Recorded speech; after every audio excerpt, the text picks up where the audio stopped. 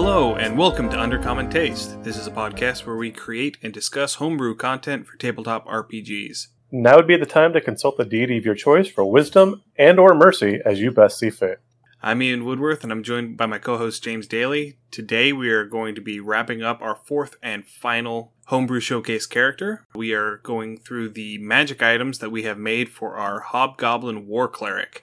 I'm really excited about this. The Cleric has always been my go-to class, and just getting into the mindset to make a batch of magic items for a Cleric and find new and interesting ways to just pull out the bits of the Cleric class to exemplify in these magic items it's got me a little bit giddy. Yeah, this is a fun class to make items for. Again, the Clerics can play so differently and they can do so many different things depending on how you want to RP your Cleric, what gods they're going to devote themselves to, or how they're going to do that. So that really gives you a lot of different options to work with. I would almost argue that you get a bit more versatility within the Clerics than you do even within the Wizards, because you have the option of going full melee class with some supporting spells and swinging that all the way over to a straight up Spellslinger, and all gradients between those two extremes.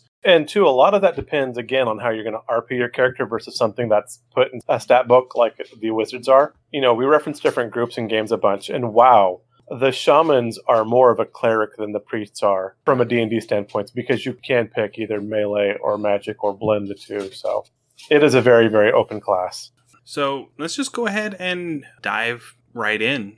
Alrighty. Do you want to go ahead and start? Yeah, I can go ahead and start. So my third level item is a fairly simple little thing. I'm calling it the Band of Divine Will. It's a magic ring. And while attuned, whenever you cast the Bane or Bless spell, you get to roll 2d4 and use the higher roll. That's it. I like that. It kind of gives you like an advantage on your spell roll. I like that a lot. Yeah, and it skews it. I actually did the math on this, and it actually skews it pretty heavily towards a higher roll. You end up getting a 4, I think it was something like 43.75% of the time. Bane's a 1d4, correct? They're both 1d4. Okay. So yeah, statistically, average would be 2.5. So yeah, you'd want to roll a 3 or a 4. So you end up with a 7 out of 16 chance, whenever you plot everything out, a 7 out of 16 chance to get a 4, as opposed to a 4 out of 16 whenever you're just rolling the die. Basic. It does skew towards that higher end because you're using the higher roll. Right. I like that. And if you ever get to use any of your stat nerdism, that's always a good day too. I got bored at lunch one day, and so I just sort of plotted it out. Yeah, that sounds like something we need to do. That's it. That's all it does. Okay. No, I like it. It's good. It's simple. It works well. I have no complaints with it at all. I was really happy with the simplicity of it whenever I got done with it. I'm like, oh yeah, that'll work. So for my level 3 item, for my items, I kind of, like we talked about last week, the different aspects of what a Cleric or a Priest of War would be. I was trying to figure out different ways to do that, how to control a battlefield, ways to become more effective in battle, in different things, not necessarily just smashing things. So for that, my level 3 item I made was the Medallion of the Zealot. This medallion gives you 2 charges that will grant an extra action on your turn, but you must spend your next short rest in devotion to your deity, and you do not gain any benefits from that short rest at all. Again, it kind of gives you a little extra push. It gives you a chance to, get that pinch attack in or cast that pinch heal spell, whatever you need. But then you do have to spend that time in devotion, so it kind of balances things out a little bit. I like things that come at a little bit of a cost. Can you run over the mechanic of what you get from it? So when you activate your medallion, you need to use it as a reaction, and it gives you an extra action on your turn. Okay. And you get 2 charges to use it. And then once you use the second charge, you have to spend your next short rest in devotion to your deity, and you would not get any benefit from that short rest. Okay. If I remember correctly, when we were discussing this, we were doing it as you would get 1 charge back if you spent your short rest in devotion, and you would get both charges back if you spent an hour during your long rest in devotion. That may have been correct, yeah. Like I said, it's been a little while. It has been a little while. How would you feel about doing it that way? Would that convert your long rest into a short rest? No. I mean, short rest is, I think it's 30 minutes. Yeah, short rest is 30 minutes to an hour, depending on the table. I think rules is written, it's an hour. But if you spend an hour in devotion on a long rest, that would be considered a downtime activity, and you can do 2 hours worth of downtime activity and sleep for 6 hours and still get the benefits of a long rest. I'm okay with that. I don't know. The downtime activities seem few and far between, and I don't think a lot of people use them. I'd almost want to say at that point, you could either use one charge for if you use your short rest, or if you turn your long rest into a short rest, you gain both charges back. I think what we had discussed was if you do your long rest to regain charges, you don't regain hit dice. That's correct. That sounds right. It's slowly coming back to me. We've had a bit of life in between our recording sessions, so it's been a little bit of a time. Yeah, it's been, probably close to 2 months since we started discussing this. Yeah, because this was actually one of the pieces I came up with really early because I was really excited for this Right, item. yeah. Because I'm scrolling back up through whenever we were discussing this on Discord, and we were having the conversation with my magic items on October 1st. And so this item happened before then, and we're recording on November 16th. So and how much of this conversation is actually winding up in the podcast? Well, I don't know. We'll find out. Haha. So yeah, that's 2 months ago. So yeah, that sounds right to how we fleshed that out. I really need to write these things down when I have these ideas. So as we found out, yes, again, I would most likely be the wizard class. Yes, I really, really need a spell book. So let's go ahead and recap. So it's a magical necklace. I'm assuming it requires attunement. Yes. So we have a magical necklace that requires attunement, has 2 charges. You can spend a reaction to... Basically, it's letting you take an action surge. That's what it sounds like. Yeah, pretty much. Yeah, pretty much. And like I said, initially I wanted to do a full extra round at the end of initiative. We had debated whether or not that would be too much. I'm trying to decide whether or not to make this actually a reaction to activate. Just because the fighter doesn't have to, but also the fighter doesn't get 2 at 3rd level. Right. They don't get their first one until... Actually, no, they have their first one at 2nd level.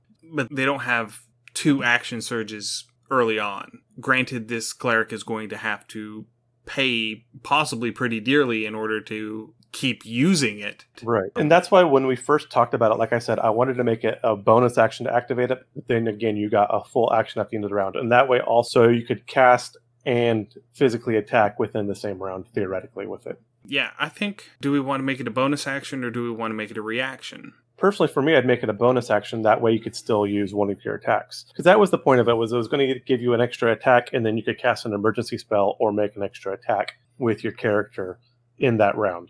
So bonus action activate to take an extra action on your turn. No, it would be a full extra turn at the end of the initiative round. All right, so then why are we spending a bonus action to get an extra turn not on your turn? It would still be on your turn, so you'd get 2 turns in the round, basically. But you would end up having a break between your 2 turns if you're not at the bottom of the initiative order. And then we can just put them back to back then. I would almost prefer to do it as a straight up, when you roll initiative, you can blow a charge. And if you blow a charge, then you go ahead and get your second full turn at initiative 1. So that would be at the very bottom of the initiative order on the first turn. I could see that. I was thinking this more as an emergency button, but that works too as a preemptive type attack. And I could work with that. The thing I'm trying to figure out here is I don't want to give them a whole turn as an emergency button. I'm okay with giving them an action as an emergency button. Then we can make the caveat that if they get the action, they can attack or cast a spell in the action. Because again, I want to give them that flexibility. Oh yeah, I mean, with Action Surge doesn't require you to attack. So Action Surge just gives you another action, and you can do with it what you will. And I did want to make this a reaction versus a bonus action because also the cleric does have things like their spiritual weapon, which they use as their bonus action, which is a fairly large component in the cleric on the field. So we're going to say as a reaction, you can immediately take an action? Yes. All right, yeah. I think we have a winner here now. So, yay!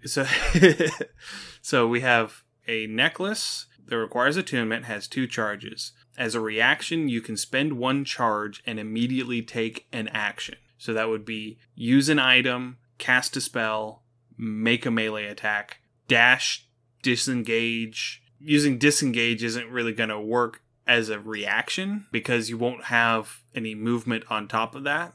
But being able to dash as a reaction, that could be really helpful. So yeah, I think that'll work. And then you can spend your short rest in meditation, not be able to recover hit points through hit dice in order to regain 1 charge on the necklace. Or if you spend time during your long rest, don't recover any spent hit dice. You can recover 2 charges on a long rest. Correct. I think that's got it. I think we've finally got this ironed out.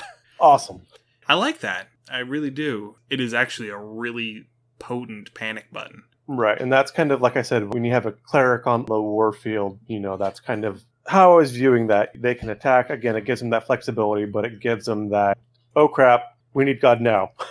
So James, do you want to go ahead and dive into your level 11 item? Yeah. So again, for my cleric's items, I was wanting to think of what a war cleric would do, how they would be on the field. And I wanted this next item to have some on-the-field uses as well as some non-combat uses. So what I came up with was the vestments of the Inquisitor. This is going to be some ornate cloth, ornate garb, with a very ornate breastplate. So people see this and they pretty much drop bricks. So it's going to be a +1 breastplate. Once per short rest, you can use the breastplate to inflict the frightened status on any target. And once per long rest, you can cast Zone of Truth. Okay. Are we going to be putting what DC are we going to be putting on those abilities? It would tie to the caster level. Okay, so it would actually go off of the spell save DC. Yes. Okay. I mean, you don't typically have magic items that pull off of the wearer's spell save DC, but I mean, we could do that. I don't see a reason why it wouldn't work. And I mean, that's the magic of homebrew, right? It is. I would almost, going back to the talk that we did on the Yuan-Ti Malison, the initial poison that they get on their bite attack, whenever we made their bite attack, theirs was 10 plus their con modifier, I think it was. And we could do something like that, do this as, say, 10 plus their charisma modifier, or 10 plus their wisdom modifier. At that case, it would definitely tie to charisma. Yeah, I was thinking more charisma, too. Because again, this is you walk in and you have a physical presence. You have some sort of renown, or there's rumors about you. If Takamata walked in the room in the middle of, medieval Spain, you knew something was going down. It was that kind of thing. Right. I'm okay with having it scale purely off of your charisma modifier. Yeah, I'm good with that. So the save DC is going to be 10 plus your charisma modifier for both of these abilities. What's the range? Is it just going to be basically casting the fear spell? Is there a fear spell? I can't remember. There is a fear spell. It is a 30-foot cone starting from you. Yeah, I think 30-foot radius is perfectly acceptable. Well, a 30-foot cone. So do you want it just, once per short rest you can cast fear? Let me look up the spell real quick. It's a 3rd level illusion spell. 1 action to cast, concentration for up to 1 minute. Each creature in a 30-foot cone must succeed in a wisdom saving throw or drop whatever it is holding and become frightened for the duration. While frightened, the creature must take the dash action to move away from you in the safest available route on each of its turns unless there is nowhere to move. If a creature ends its turn in a location where it doesn't have line of sight to you, the creature can make a wisdom saving throw. On a successful save, the spell ends for that creature. That sounds good, but I don't like the fact that's area of effect. I wanted this to specifically hit one target. So that's why I was thinking within 30 feet would be fine, and you pick, you're scared. Okay. So designate a target within 30 feet, a single target. And is it still going to be a 1 minute duration, 1 minute or until they break line of sight and save? Yeah, I think I'm okay with 1 minute. That sounds good. It's just enough to turn and control the battlefield for a little bit. So yeah, I wanted this just to have some effect of battlefield control, a little bit of crowd control. So again, picking a target and kind of taking it out of the fight for a little bit of time so you could focus fire on something else. If someone's getting pummeled, it'll give you a chance to kind of direct some attention off of them and kind of save a party member in a clinch. Yeah, and it gives you an effect similar to your turn undead that you can use on anything that is not immune to being frightened. I think that this will work. I think that this fits pretty good. Is that all we got? That's it. Right, again, short and simple. So we got a +1 breastplate. Once per short rest, you can frighten a single target within 30 feet. And once per long rest, you can cast Zone of Truth. The save DC on those is 10 plus your charisma modifier. Exactly. Okay, sounds good. Alright, so my level 11 item is a mace. James and I were of a similar idea when it came to the level 11 items, because he had also made a weapon before we decided to go to the armor. My level 11 item is called the Cudgel of Rebuke. So it's a +1 magical mace, and if a creature has dealt damage to you since the end of your last turn, it becomes a +3 mace against that creature. And additionally, if that creature happens to be a humanoid, if you hit them with the mace while it's a +3, they have to succeed on a DC 12 wisdom saving throw or become frightened of you until the start of your next turn. And if they succeed on that saving throw, they are immune to being frightened by the weapon for 24 hours. So we call this the No, You mace. No, I like this. We were kind of on the same bit on this one with our level 11 items, so that makes me feel really good that that's something that we definitely needed to throw in and work on. Or we spent too much time together, either way. Yeah. I've always associated the frightened condition with clerics. The fear of God, you know. I know that fear itself is an illusion spell, and so it is a wizard staple, but I've always associated fear effects with, you know, fire and brimstone preacher clerics. And especially since you get turn undead, which literally puts the fear of God into these undead creatures and they flee from you. And we had discussed at length that boosting it to a +3. And I know that you were hesitant to let me have that early on. Early on, when we paired it back to limit it towards just the target versus it just became a +3 for the round, there was a time where you wanted to make it just a solid +3, I thought. Or at least that's how I understood what you're presenting. I think that was just a miscommunication, because I had always had it been, it's only a +3 against creatures that have hit you since the end of your last turn. Right. My issue with that was if you have a bunch of kobolds or sprites or something like that and you get hit by like 6 different things, then you could just go and start doing a spinny spin with your mace and start smashing everything up. Well, you can't really do that because, you know, we're only getting 1 attack per round with this 1d6 weapon. So it becomes a 1d6 +3 with an extra +3 on your attack roll. So yeah, it's more likely to hit, and it's going to hit a little bit harder. But if you compare that to, say, your spiritual weapon base damage is 1d8. It's going to use your wisdom modifier instead of your strength modifier for damage, which in most cases for a cleric, your wisdom score is going to be higher because that's your primary spellcasting ability. And you can upcast your spiritual weapon to increase its damage by +1d8 per level or +1d8 per 2 levels up to a maximum of 5d8. If I'm remembering correctly. I don't recall being able to upcast your spiritual weapon. Oh yeah, you can upcast spiritual weapon. Let me pull that up. Spiritual weapon at higher levels. If you cast this spell using a spell slot of 3rd level or higher, the damage increases by 1d8 for each 2 spell slots over second. So at what level is that? It's a 2nd level spell. So if you cast it as a 4th level, it becomes 2d8. 6th level is a 3d8. 8th level is a 4d8. So it caps out as a 4d8 if you want to spend an 8th level spell slot to cast it. You know, frankly, I would not spend an 8th level spell slot to cast spiritual weapon, but again, if you're using it in a bottleneck, and particularly at a higher level, that could be a real big help. It depends on how and when you want to use that. Yeah, but I mean, you get things like anti-magic field and earthquake at 8th level as a cleric. So depending what you need. Now, I know as a +3, we're considering that a magic weapon as well, correct? It is a magic weapon, yes. It is a base +1 magic mace. And the upgraded version only triggers if a creature deals damage to you. I had originally done if they successfully hit you with a weapon or spell attack. And I intentionally dialed that back to deals damage to you so that things like status effect spells won't trigger it. That seems reasonable. Yeah, so if the enemy cleric hits you with Bane, you don't get a +3. It's still just a +1 mace. It's standard, right. Bog standard +1 mace. But when that little wizard hits you with the fireball, he rolls a 1 on. If he hits you for 1 damage with a firebolt, yeah, he's going to have a bad day. Alright, so I think that's the end of our level 11 items. Do you want to go first on the level 20, or do you want me to go first? I'll let you go ahead and go first.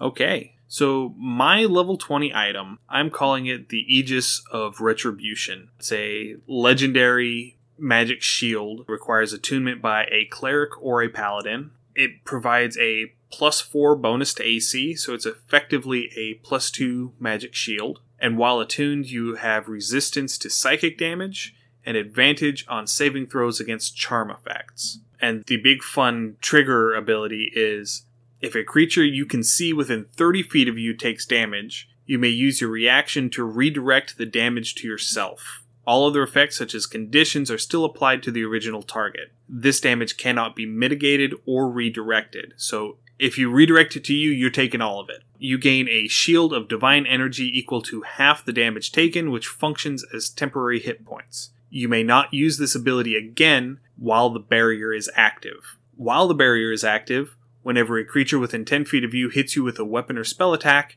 that creature immediately takes radiant damage equal to your wisdom score. I like this a lot. I mean, you have the potential, especially because this will trigger on spells that don't deal damage, because it's whenever they hit you with a weapon or spell attack. So they hit you, they're going to take a big chunk of radiant damage, because at level 20, this cleric is going to have 20 wisdom. So they hit you, they take 20 radiant damage. Boom. While the barrier is active. And that plays into the whole self-sacrificing man of God sort of thing. The medic that charges out into the line of fire to drag someone back behind the lines. That's the sort of thing that I'm looking at with this.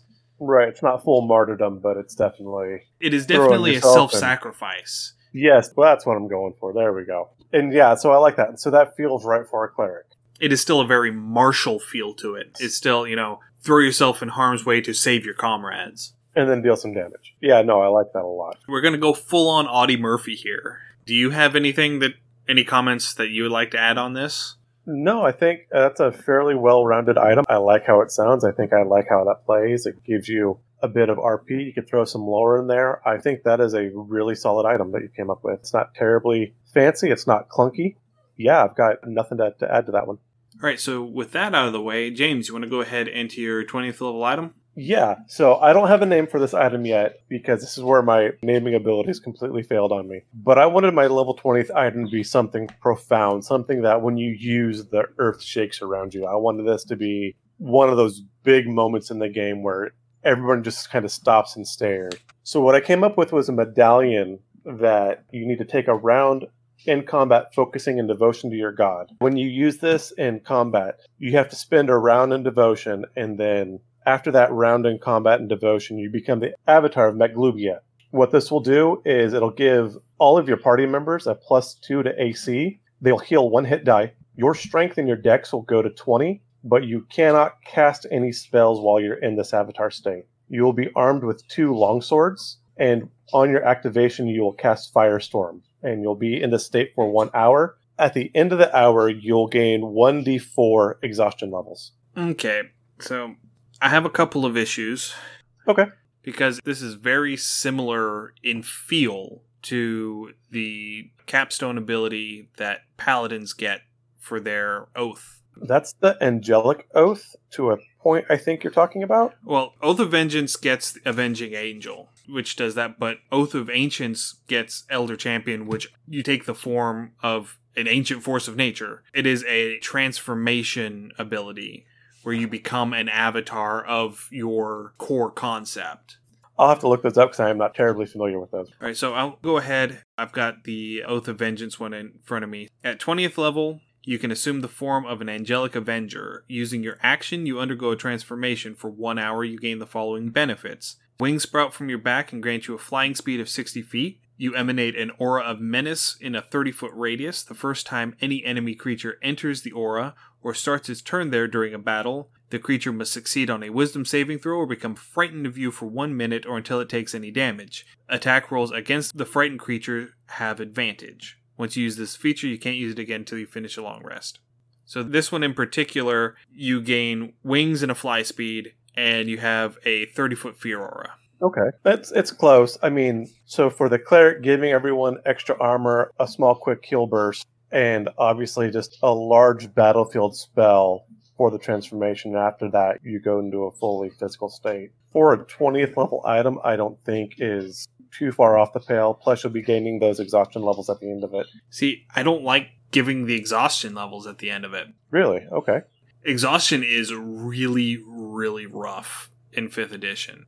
And I don't like just handing it out willy-nilly. It's one of my big complaints about the Berserker Barbarian, where you go into your Frenzied Rage, and at the end of your Frenzied Rage you get a level of exhaustion, because it means that you can really only go into a Frenzied Rage once a day, or you're going to really just... Eventually you're just going to drop dead from exhaustion. Well, depending on how you rest and use your rest. But that's kind of the point, too, is you want... Well, you only get to remove one level of exhaustion after finishing a long rest. So if you roll a 4 on this item, and you get 4 levels of exhaustion, you're going to have disadvantage on all of your attack rolls and ability checks.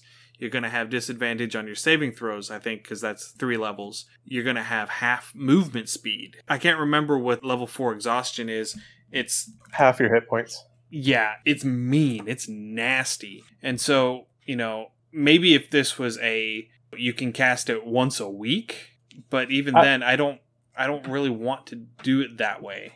Yeah, I didn't want to do it that way either. But I didn't want you to cast it willy-nilly. I wanted this to, when you cast this, it is a big event. And I realize this is a paladin thing and not a cleric thing, but the paladin gets to do this once a day. Right, though you do get considerably more with this than the paladins get with theirs. Because the party gains 2 AC, the party all gains 1 hit die and a quick heal, and there was a battlefield casting. Plus you also max out your strength and dex. Right, but the other thing was the whole dual longswords. We're not doing a 2-weapon fighting cleric. As the avatar, you would get that, or in your avatar state. Well, are we going to be giving them the 2-weapon fighting style on top of all of this? Because for the cost of some exhaustion, I'd say yeah. Because if we don't, then they're not going to be able to add that +5 from their strength to their offhand attack. Then yeah, I would definitely want to throw on the 2-weapon fighting with that as well. Particularly since we're limiting them and not letting them cast any spells while as an active avatar. Yeah, I don't know about that, because I don't like the concept of giving our one person with healing spells an item that doesn't let them cast healing spells for an hour. Okay, fair enough. I'm good with the aura that gives you +2 AC. I would just going off and using the paladin as a template to pull from. Do it as a 30-foot radius. Allies within the 30-foot radius get a +2 bonus to their AC, and allies who are within 30 feet whenever you activate it get... the 1-hit die healing? Yeah. Or even if we want to just streamline it a little bit, let's say gain temporary hit points equal to their character level. That would be pretty big. I mean, that would give them 20 temporary hit points when you activate it. And that is something big and meaningful that they can get right off the bat. Okay, let's go instead of the 2 longswords and the strength and dex maxed to 20. Let's go ahead and add +4 to hit and damage and spell attack rolls and save DCs.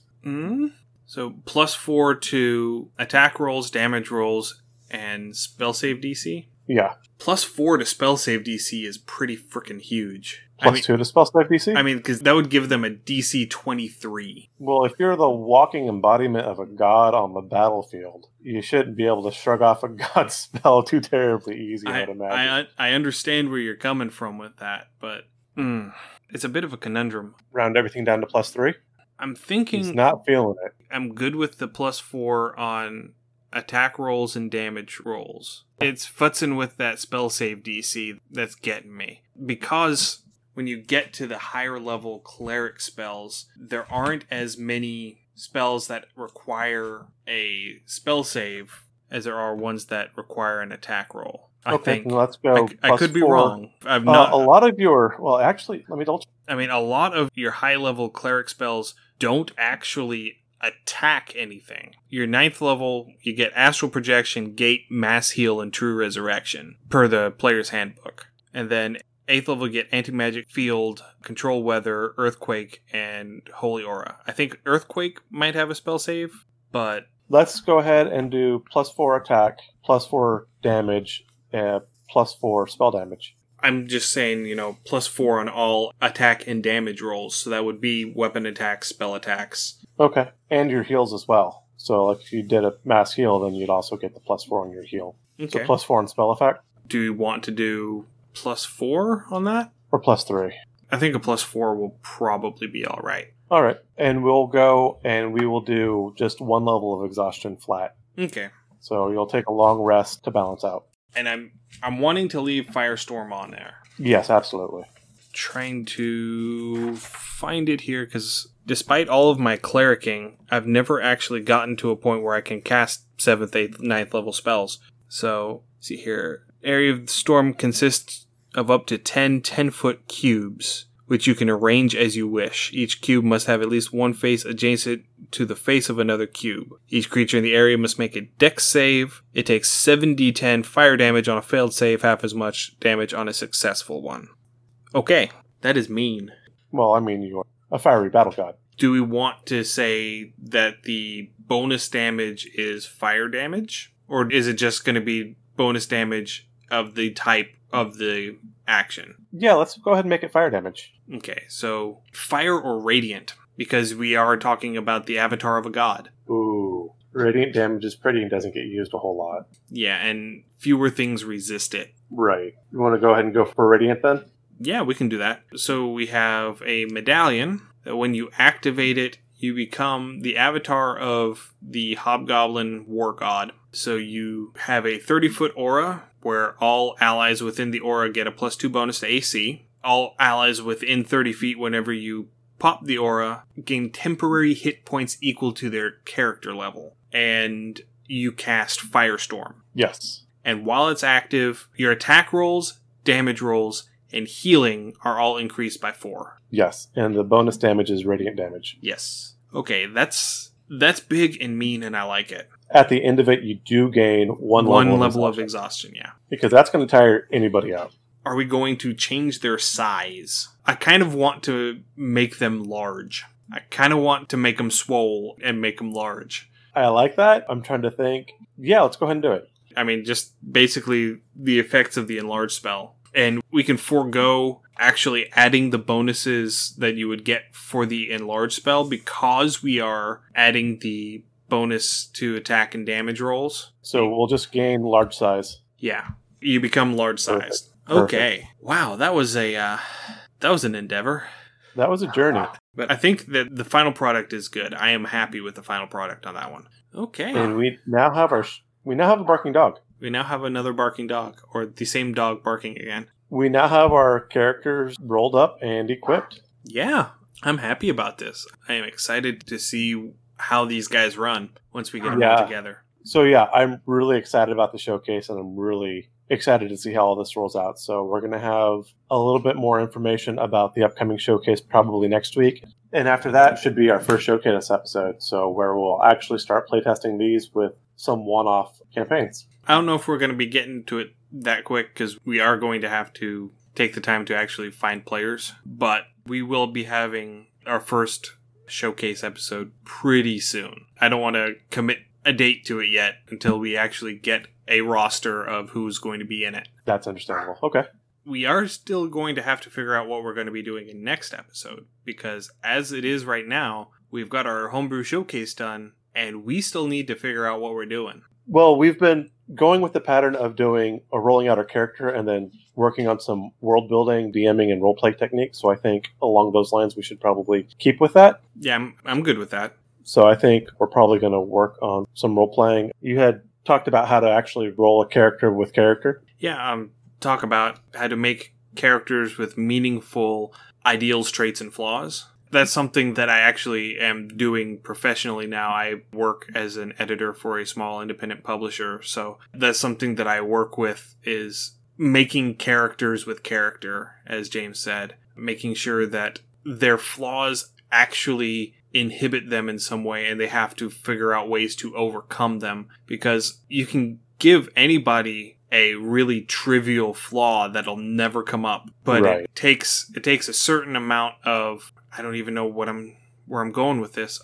In order to make a meaningful character with meaningful flaws, you have to assess potential situations and figure out a flaw that you are actually going to have to deal with, at least on a semi-regular basis. Right. And whether you're a DM or a player character at the table, these type of flaws or these touches add a lot to the story. And again, it has a lot to do with that immersion into the game. It gives a chance for the players to be the actual character versus a person at the table. So this goes a long way into improving the quality of a game. Yeah, so I like that is the suggestion. I think we can do that. I think we can do characters with character. So I think that'll be our next episode, characters with character. Awesome. So we'll see you all next week. Feel free to send comments to us undercommontaste@gmail.com. Find us on Twitter or Instagram or Facebook. If you enjoy our podcasts, like, subscribe, add some comments. That'd be great. Thank you for joining us for the Undercommon Taste podcast. If you enjoyed it, please pass it along to your friends. You can find our past episodes hosted on Podbean and available through Spotify, Apple Podcasts, Google Podcasts, and Amazon Music. New episodes go live on Wednesdays, and the write-ups for our homebrewed content are published on Fridays. Join us on Facebook or Instagram at Undercommon Taste, or on Twitter under the handle @UCTHomebrew. Links to all of our content can be found on these platforms. If you have comments, corrections, suggestions, or ideas, please send them to us at undercommontaste@gmail.com. If we like your idea, it may make it into a future episode. Our theme music is Massacre Anne, written and performed by Mary Crowell and used with permission. You can find Mary online at marycrowell.bandcamp.com or on Patreon at patreon.com/Dr. Mary C. Crowell. Again, thank you for listening and stay safe. You'll hear from us again soon.